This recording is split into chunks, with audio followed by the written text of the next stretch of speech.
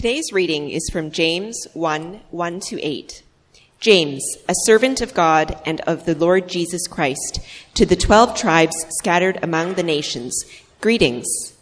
Consider it pure joy, my brothers and sisters, whenever you face trials of many kinds, because you know that the testing of your faith produces perseverance. Let perseverance finish its work, so that you may be mature and complete, not lacking in anything. If any of you lacks wisdom, you should ask God, who gives generously to all without finding fault, and it will be given to you. But when you ask, you must believe and not doubt, because the one who doubts is like a wave of the sea, blown and tossed by the wind. That person should not expect to receive anything from the Lord. Such a person is double-minded and unstable in all they do. This is the word of the Lord. Thanks.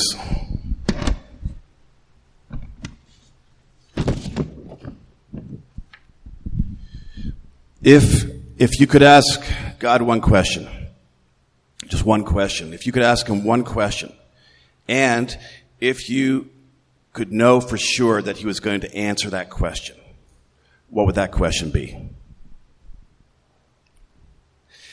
If you could ask one question, and you knew that God was going to answer that question, what would that one question be? I think for many of us, the question might begin with the word why. Why? Why have you allowed this to happen? Why did that happen? Why has my life turned out the way that it's turned out? Why?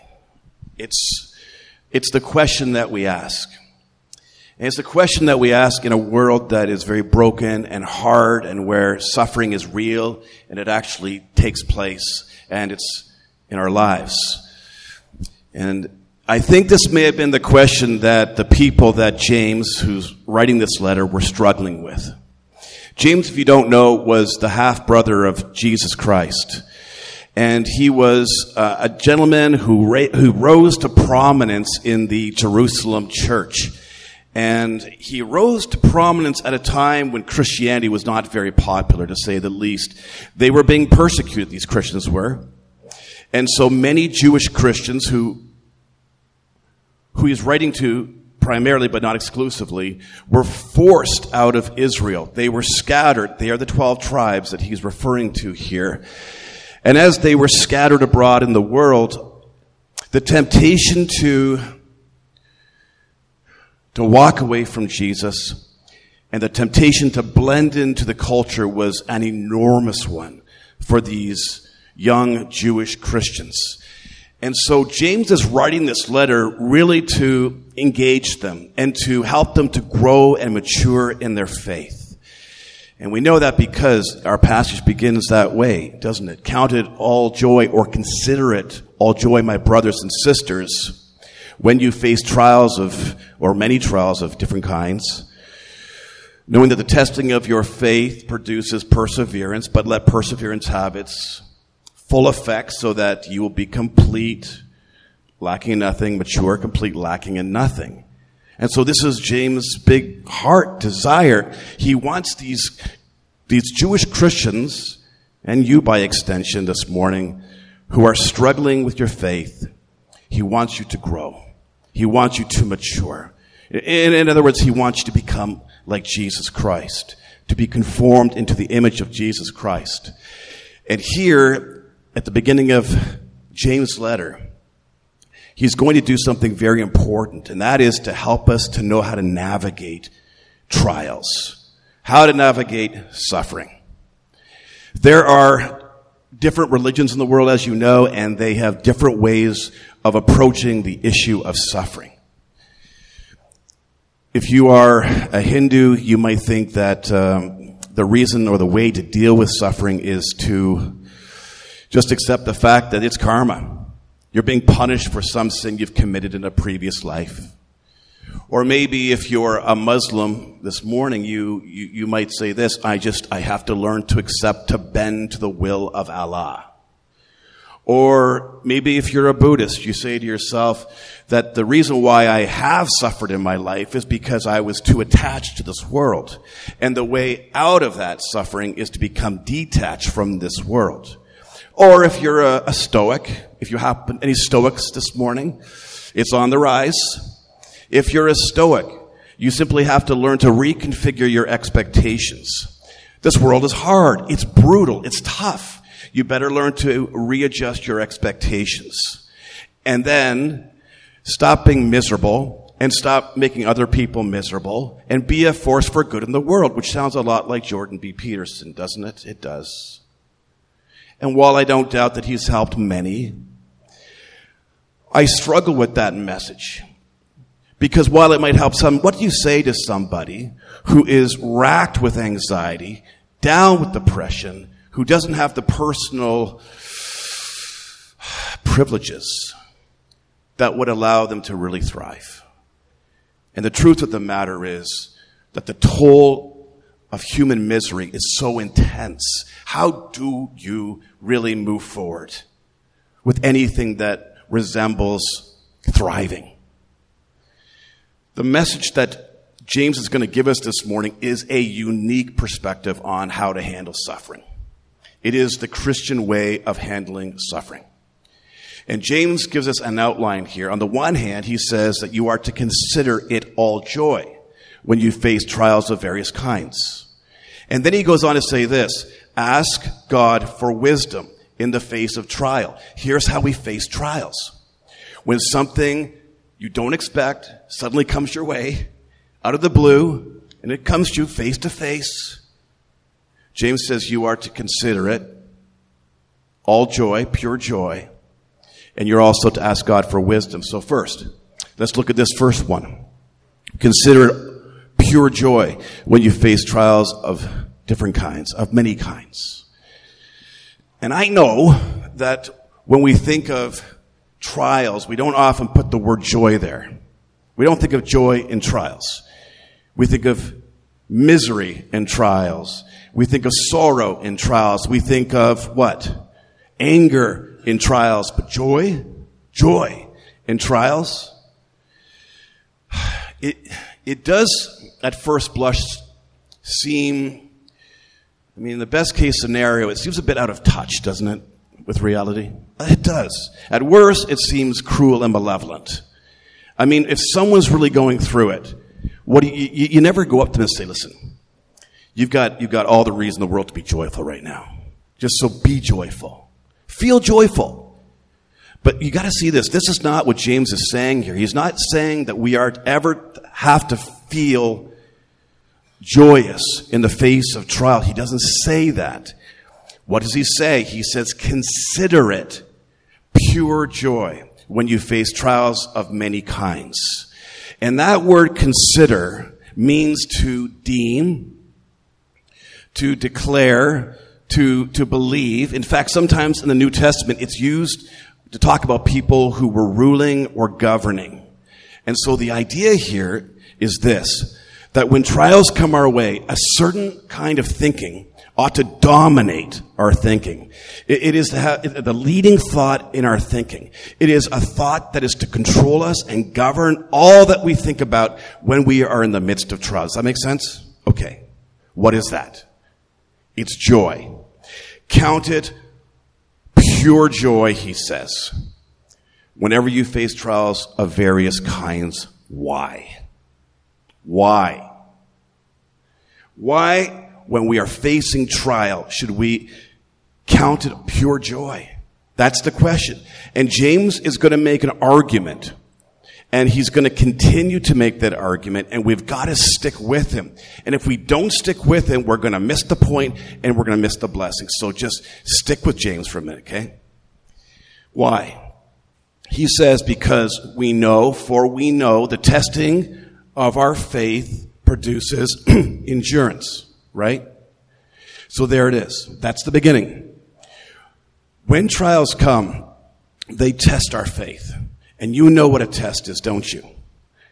A test is whatever shows you what you know or you don't know, right? That's not the test, though, that James is talking about. When James talks about testing your faith, he's borrowing a word from the world of metallurgy. And a metallurgist would take a piece of gold that was often covered in ore and put it in a fire and melt the gold and everything, and the ore, the impurities would rise to the surface, skim them off, and what you would be left with is pure gold. And you got to hear this, friends, that your faith is like gold. And God will put you into the test. He'll put you through the fire because his desire is to burn off all the impurities, all the ore, so that what you're left with is pure faith. All the things that you depend upon, all the things, the way that you practice self-dependence, the way you rely on yourself, all the stuff that's about me, God wants to burn away that self-dependence, and he wants your faith to be wholly and totally on him. And testing is the way that he does it.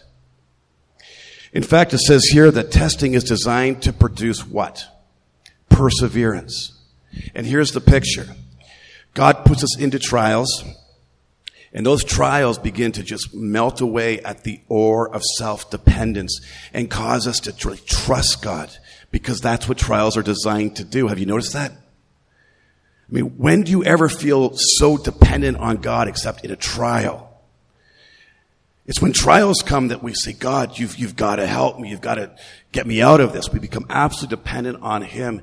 And here's what God does. He sends these trials and he keeps us in them. And the longer that we're in them, the more we depend on him, the more we're purified, and the more that we are persevering through that trial. Okay? That's how it works. Do you see what's happening here? Do you see what God is doing in these trials? What God is doing is he wants to see pure faith. Faith in him.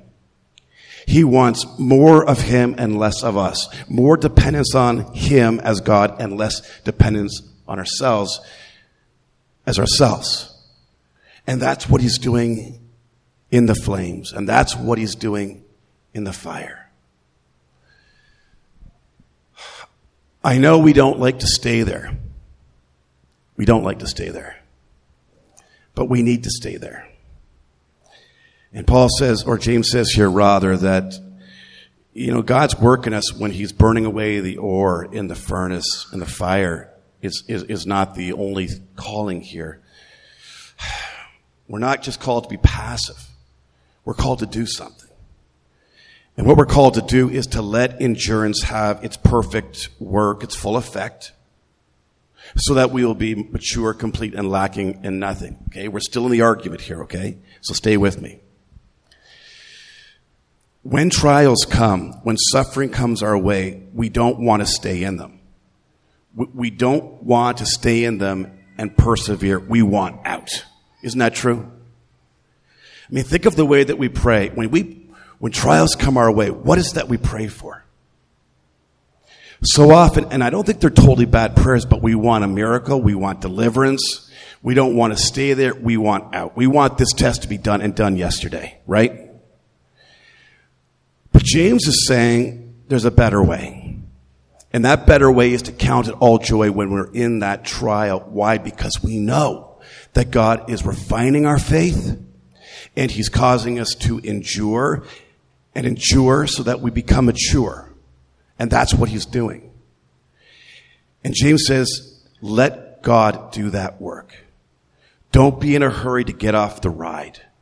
Don't be in a hurry to get out of the problem. Don't be in a hurry to get out of that thing that hurts. If God's keeping you in it, he's keeping you in it for a reason, for a purpose.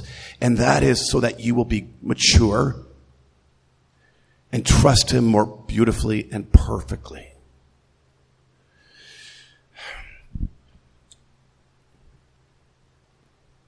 About 26 years ago, I would say, 26 years ago, Wendy and I were up in Bancroft. And Wendy was, I think she was 27 weeks pregnant.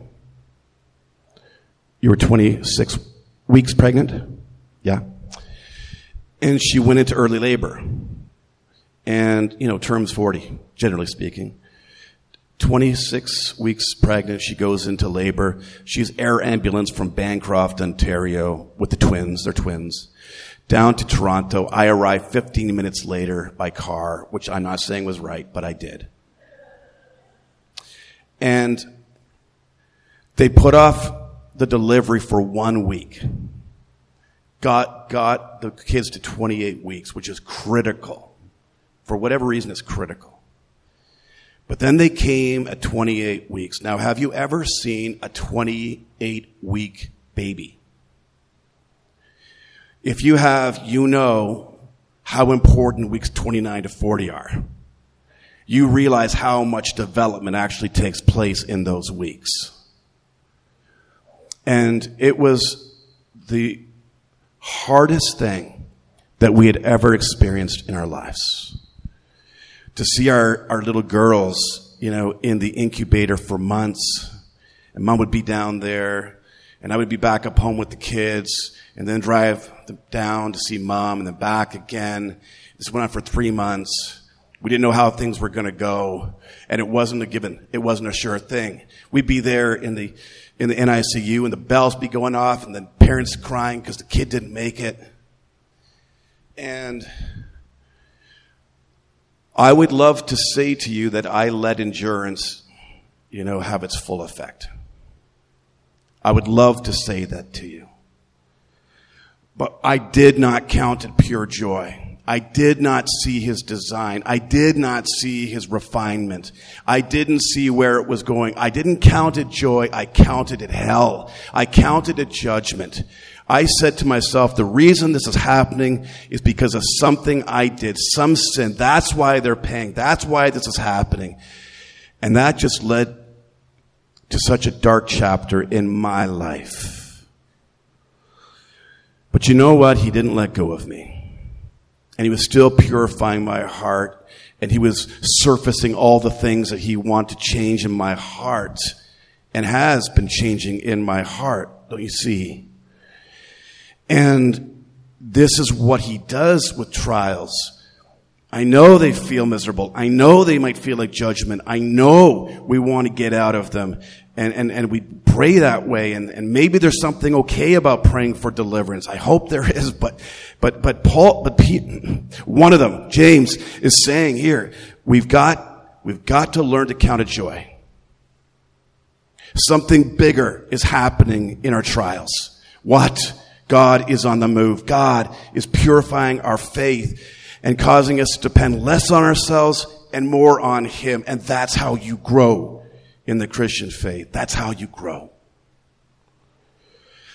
And so, I think I just want to ask this question this morning. What trial are you going through?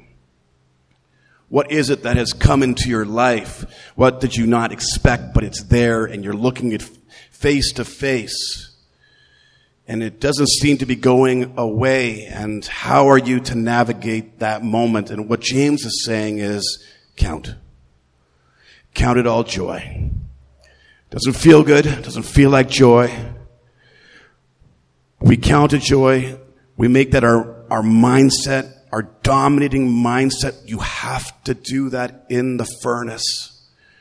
And know that God is refining your faith to make you persevering so that you mature and grow in your faith and become like Jesus. I would love to pull some of you out of the misery of your trial.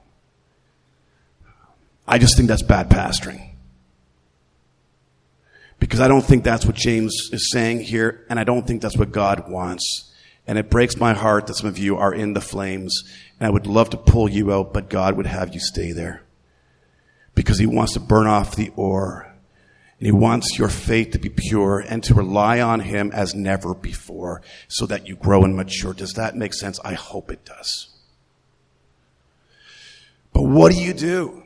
What do you do when you are in it and you're so confused and you're so perplexed and you don't know what to do and you're just... What do you do? And this is the other unique thing that James is going to tell us. We ask for wisdom. we ask for wisdom. If any of you, he says, that's kind of funny. If any of you lacks wisdom, let him ask God, who gives generously to all without finding fault, and it will be given to that person. The thing about trials, friends, is that so often when we're in them, we just don't know what's going on. Isn't that true? We just get so consumed. We get sucked into the vortex of the trial. And we start spinning. Like the squirrel. I saw this squirrel once, and it got stuck in between traffic.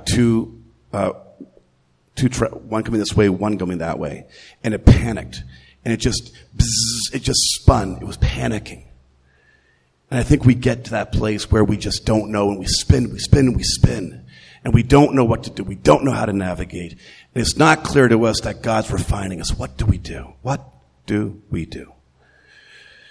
And what James says here is this: you are to simply ask God for wisdom. He says, ask God for wisdom. Are you like, what do I do, God? How do I move forward? How am I to think? Because I'm not thinking straight. He says, stop and ask for wisdom. And to make sure that you know he's going to answer you, he presents this beautiful picture of who God is. Check this out. He says God is a God who gives, and he gives generously. You may think he's being stingy with your life, but just stop for a second and look at every good thing that you have. Every good thing you have. You may think that there are things that are missing, and I'm not saying they're not, or at least you perceive them that way, but every good thing that you have, where did it come from? It came from God. Everything. This is not a miserly God. This is not a God who holds out on us. He's a God who gives, and gives generously. And gives generously to all without finding fault, which means that he won't ever mock you or chide you for not having wisdom, for being weak, for not knowing what to do in the midst of this trial. And then this, the wisdom will be given to you, and it will be given to you. The wisdom that you need, the wisdom to do the right thing, the wisdom to take the truth of what God is saying and put it into practice in your life. The wisdom to know how to navigate this moment. The wisdom to see it correctly. The wisdom to see God's sovereign and loving design for you to grow, mature you. He will give that to you. And when it comes, it may come right to you. More likely, though, it's going to come to you right through the Word of God. It will come to you through community as we talk about these things and pray about these things and wrestle these things down and wrangle them down. That's how it will come, his wisdom. But it will come to you. And God promises that, and you can take that promise to the bank. And so we pray. We pray, and what we don't do is doubt, because James says that the person who doubts is like the wave of the sea that's tossed back and forth. That person, James says, should not expect to receive anything from God, which to me is scary. Isn't it scary to you? Because I feel a little bit like that person right there who one minute says, I trust you, God, I believe you. I'm not sure, though, the next moment, right? Back and forth, back and forth. And how many times have you been there and said to yourself, I don't want to be this person? And how many times have you said to yourself, God, forgive me for waffling, for vacillating? And I want to believe, help my unbelief. How many of you have prayed that in that moment? Well, that's not the person that James is talking about. The person that James is talking about refuses to go to God, refuses to say, Lord, I'm weak and needy. The person that James is talking to or wants you to be is the person who knows that Jesus Christ knew what it was to be in the furnace. It was for the joy, Hebrews 12:2 says, that the joy that was set before him, that he endured the cross, scorning its shame, and sat down at the right hand of God. Wow. It was for the joy that was set before him that he went to that cross. It was for the joy that he rose again and is now seated, governing your life. Governing your life. What is that joy? You are that joy. The joy of bringing many to himself. The joy of bringing many to himself and bringing those people to himself, putting them through the furnace and growing their faith so that they are maturing, complete, lacking in nothing. Listen, if Jesus Christ went to all of that work, if he went to that cross for the joy that was set before him, will he not answer that prayer for wisdom wherever you are this morning, whatever trial you're going through? Of course he will. Of course he will. And he wants to give you that wisdom. He doesn't want you spinning around in that trial. He wants you to come to him and say, I'm needy. I'm hurting. And I'm not going to do this well. And I'm not going to receive the blessing that you designed for me, which is to make me more like Jesus. Because I want out of this trial and I don't want to be here anymore. Help me to stay and burn away that ore. Please burn it away. And I know we don't want to stay there. I don't want to stay there because I love my comfort more than I love holiness. I feel many times.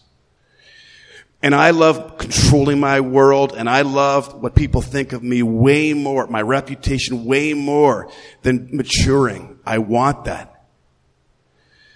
But God, keep me in the furnace and burn away the ore so that what emerges is pure faith, and I learn to lean on you needily all the days of my life. That is a prayer, my friends, worth praying, even while you are weeping in the furnace of suffering. So where are you this morning? Do you want out? I don't blame you. Man, it's hard to be there. Man, it's hard to stay there. It's hard to persevere in that. It's hard to see what God is doing. But James says this morning to you, and I think it is the most powerful message that anyone could ever tell you in the flames of affliction.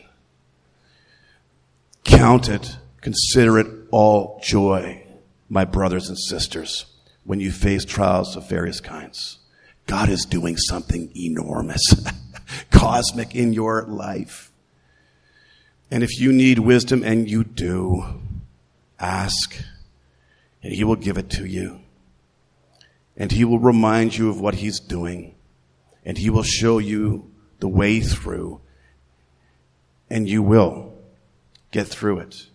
Because he will walk with you through it. But he will beautify you and mature you in the process. So that is what I want to pray for right now. Father, you know that this world is strewn with misery. And you know, Father, the real hardships that encompass us and meet us.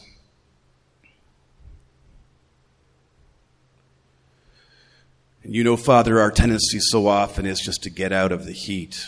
We just want to get out of the frying pan. Lord, you call us. Not because you hate us, not because you're judging us. Thank God that judgment fell on Christ already. You've put us there, Father. You've put these people there. You will put us there until we die to make us like Jesus. And we know, Lord, that you're going to burn away the ore of self-reliance and self-dependence. You don't want anything to encumber, to get in the way of our hope. Thank you. Though it's not easy to thank you that way always. My prayer, Father, this morning is that every one of us in this room is going through trials, who will go through trials, would learn what it is to consider it all joy. and to believe that you're doing something far bigger than what our experiences, our suffering is telling us. Help us to stay, Father, put, even as we cry for release. And help us, Father, in our neediness to cry for wisdom. Father, we are desperate for your wisdom. So often we just don't know the way through or how to think. I have no doubt in my heart, Father, that there are some this morning who desperately need a word of wisdom. We pray, Father, you'll give it to them, and that you'll give it to them through your word, but also through community. We pray that we'll be a community that walks side by side with people who are going through it. And just a supportive community that points people to the transforming and refining work of the Spirit of God. So, Lord, do your work and grow and mature us, we pray. Burn the ore away and make our faith beautiful. Make it pure, we pray. In Jesus' name, amen.